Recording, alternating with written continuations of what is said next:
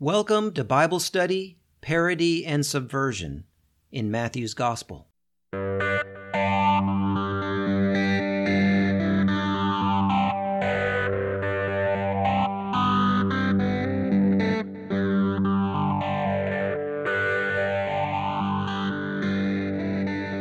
the last episode, we looked at all of chapter 6 in Matthew except for what has come to be called the Lord's Prayer.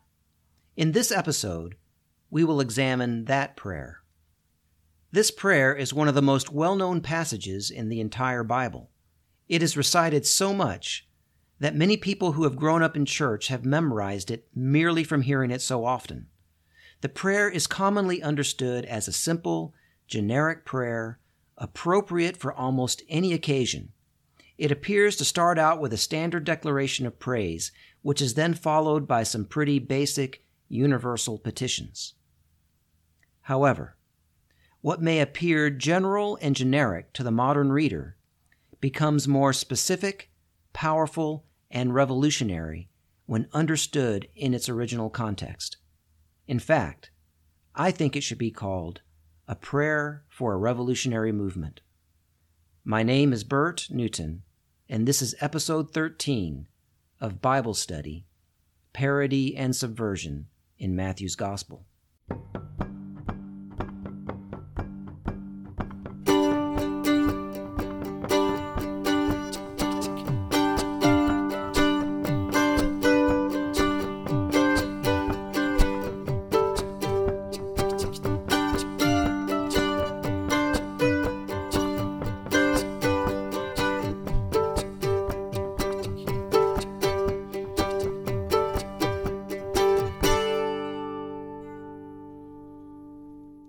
Although many people already have this prayer already memorized in their heads, many others do not. So let's begin with the actual text of this prayer, plus an appendage about trespasses, Matthew 6, 9-14. Pray then in this way: Our Father in heaven, hallowed be your name. Your kingdom come, your will be done on earth as it is in heaven. Give us this day our daily bread, and forgive us our debts, as we also have forgiven our debtors. And do not bring us into the time of trial, but rescue us from the evil one. For if you forgive others their trespasses, your heavenly Father will also forgive you. But if you do not forgive others, neither will your heavenly Father forgive your trespasses. Now, in my introduction, I mentioned that the prayer appears to begin with a standard declaration of praise: Our Father in heaven, hallowed be your name. However, scholars have recently begun to understand this not as a praise, but as a petition. The petition is for God to vindicate God's name. In other words, God, make your name holy. Now, that might sound strange to us, but it is a constant refrain in the prophets. The idea being that as long as God's people are suffering under oppression, God's name is profaned among the nations, and that the only way to make God's name revered again is to rescue the people from oppression. For example, Ezekiel 36, 23-30 speaks of God's rescue of the Israelite people from among the nations where they have been scattered by foreign invasion of their land. Ezekiel expresses God's intention this way: I will sanctify my great name, which has been profaned among the nations. And the nations shall know that I am the Lord, says the Lord God, when through you I display my holiness before their eyes. I will take you from among the nations, gather you from among the countries, and bring you into your own land. Then you shall live in the land that I gave to your ancestors. I will summon the grain and make it abundant, and lay no famine upon you. I will make the fruit of the tree and the produce of the field abundant, so that you may never again suffer the disgrace of famine among the nations. And Psalm 79:9 reads, Help us, O God of our salvation, for the glory of your name deliver us. To make God's name holy again is to liberate God's people from oppression. So that is how this prayer starts, with a petition to God to deliver the people from oppression, thereby making God's name revered as it was before.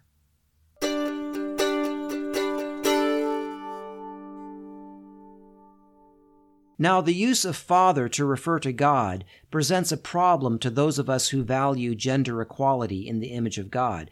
But some scholars maintain that the use of the title father for God in this prayer, rather than promoting patriarchy, actually challenges the specific structure of patriarchy in the first century Mediterranean world, because it functions to undercut the hierarchy of household patriarchs in that society. You see, that society was constructed and essentially governed politically, socially, and economically through a pyramid of households, each led by a patriarch, with the Roman emperor at the top of the pyramid as the grand patriarch. The Roman Empire was understood as Caesar's household. Caesar was the most powerful father, the big daddy, as it were, at the top of the pyramid of fathers. The common peasants and other poor and marginal people who follow Jesus in Matthew are at the very bottom of this pyramid. They suffer under the oppression of the fathers of the great households, especially the great household of Big Daddy Caesar. So praying to the Father in heaven constitutes then an appeal to a higher power than that of Caesar and the pyramid of the patriarchal households. Given how the rest of this prayer goes, it is likely that Jesus is teaching his followers to recognize only one Father, God. He will later teach his followers to call no one on earth Father. Their only Father is God, who will establish a new society of justice and mercy. Which brings us to the next sentence in this prayer: Your kingdom come, your will be done on earth as it is in heaven. In the normal rendering of the prayer, this second sentence is a sort of non sequitur, a new thought. The prayer goes, Father in heaven, hallowed be your name. Pause. New thought. Your kingdom come, your will be done on earth as it is in heaven. These two sentences have little to do with each other. However, if the first sentence is a petition for liberation, God, vindicate your name by liberating us from oppression, then the second sentence is not a new thought, but naturally flows from it. Bring your kingdom, your will on earth, as it is in heaven. The kingdom of heaven on earth means liberation for the oppressed. As I've been arguing throughout this podcast series, the kingdom of heaven on earth is a new society of justice and mercy where all hierarchies are leveled and poverty and hunger come to an end.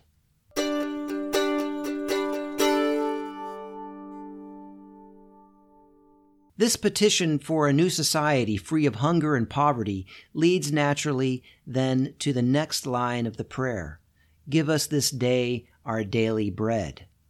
This line both reflects the peasant context in first century Galilee and also draws on one of Israel's foundational stories. It reflects the peasant context of first century Galilee because daily sustenance constituted the primary concern for peasants at that time and place. As I have described in previous episodes, hunger and malnutrition were widespread in Galilee at this time. The majority of the population lived at or below subsistence level. But even beyond that, this line references the story of the Exodus, specifically the manna that provided daily food for the people in the wilderness. In the Exodus story, which, as I've described in previous episodes, has been alluded to multiple times already in Matthew, since Matthew presents Jesus as leading a second Exodus, in the Exodus story, God provides daily bread, as it were, in the form of manna that falls from the sky and settles like dew on the ground in the morning. And then God provides quail in the evening. While modern readers tend to understand this story of manna and quail as just another miracle story, it actually has a strong socio-political message. In the story, whenever people collect manna in the morning, no matter how much they collect, no one has too little and no one has too much. So Israel in the desert is an economically egalitarian society. Everyone has the same amount and kind of food. Also, if someone tries to store manna on any other day than the day before the Sabbath, the manna spoils. So there is no chance of stockpiling manna wealth, and selling it on the open market when it might fetch a handsome profit, something the elites in first century Galilee were actually doing with food crops. Elites in the first century Mediterranean world, as I described in the last episode, stockpiled cash crops while the peasants starved. So with this line, "Give us this day our daily bread," Jesus contrasts the practices of the elites of the empire to a foundational story of Israel's beginnings, drawing on this ancient account of an egalitarian time when there were no poor or wealthy in Israel, when no one stockpiled food while others went hungry, but rather the people trusted in God for their daily bread. This reflects not only the wisdom of that ancient story, but also, as I mentioned in the last episode, an attitude common among poor folk of trusting God daily. Jesus draws on this ancient wisdom and on peasant tradition as the ideal petition in this prayer for a revolutionary new society.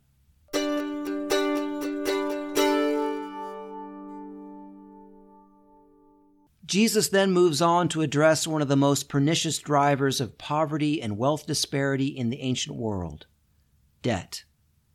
Forgive us our debt as we forgive our debtors.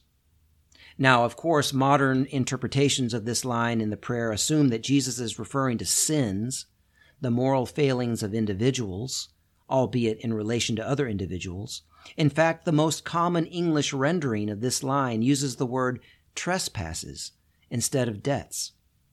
But the Greek word used here is a word that means specifically economic debt. And in the original context of this prayer in first century Galilee, addressing economic debt makes a lot of sense. While we may think of debt as a modern economic crisis that perpetually wreaks havoc in our society, it was even worse in antiquity. The ancient world was rife with debt crises leading to debt rebellions and occasional debt amnesties to stave off rebellions. During 1,000-year period between 2400 and 1400 BCE, Mesopotamia held 30 debt amnesties in which common citizens' debts to the elites were forgiven. Egypt and Assyria also seem to have some history of debt amnesties. And Israel's Torah prescribes debt forgiveness every 7 years. That is not to say that it all went well or smoothly. As I said a minute ago, many of these debt amnesties were held to stave off debt rebellion because when they did not happen, there often was rebellion. There were several debt revolts in Asia Minor, modern Turkey, in the century and a half before Jesus was born. And there was one in Galilee right after Jesus was born. And in the peasant uprising in Galilee and Judea in the year 66, not long before Matthew was written, one of the first things that the rebels did when they took Jerusalem was to burn all the debt records held at the temple, which is where debt records tended to be kept, part of the function of the temple being a bank for the wealthy. So debt was a natural topic for a peasant prayer. And Jesus' revolutionary prayer for a new society includes a petition for a society free from debt.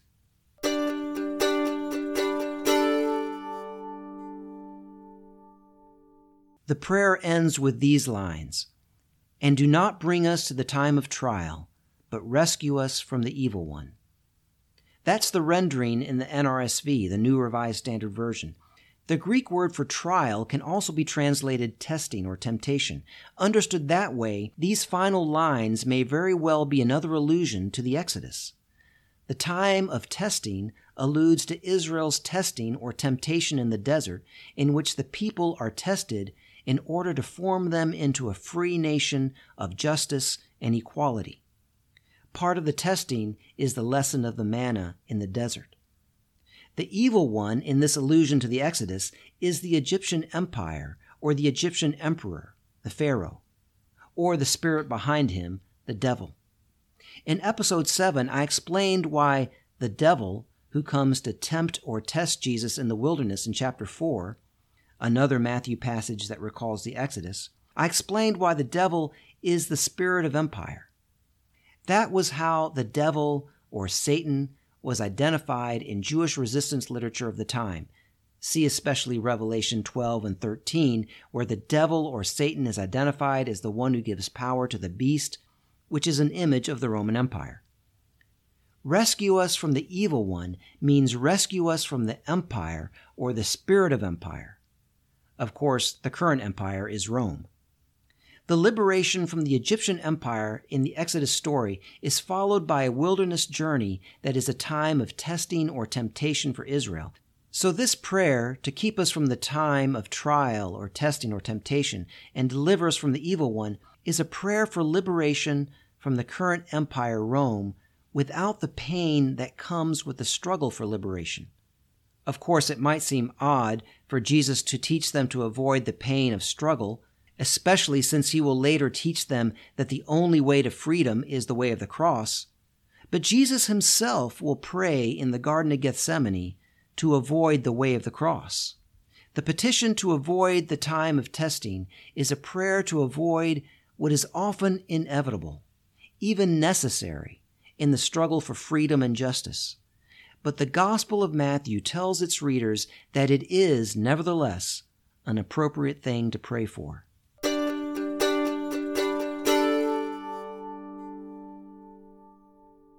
These last two lines may also reflect the situation of peasants in Galilee in the first century. The phrase, the time of trial, can refer to a legal court. Coming right after the petition for freedom from debt, these last two lines may complement that petition by asking God to keep them from being hauled into court for not being able to pay a debt. Such a possibility was a constant one for heavily indebted peasant sharecroppers in that time and place. This prayer, then, alludes to the Exodus and the subsequent wilderness temptation while referring more concretely to the current peasant situation. The time of trial refers both to the current danger of being dragged into court and also to the time of Israel's testing in the desert. The evil one refers both to the empire or its spirit and to any elite oppressor or the spirit behind oppressive systems. Double or even triple references and allusions are common in this gospel.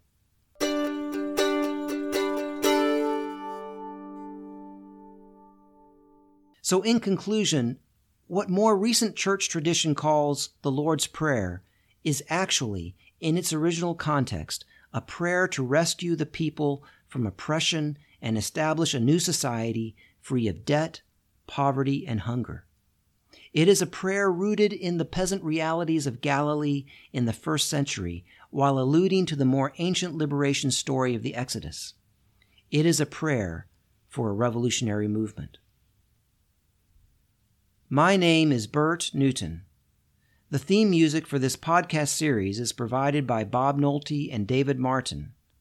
And this has been episode 13 of Bible Study, Parody, and Subversion in Matthew's Gospel.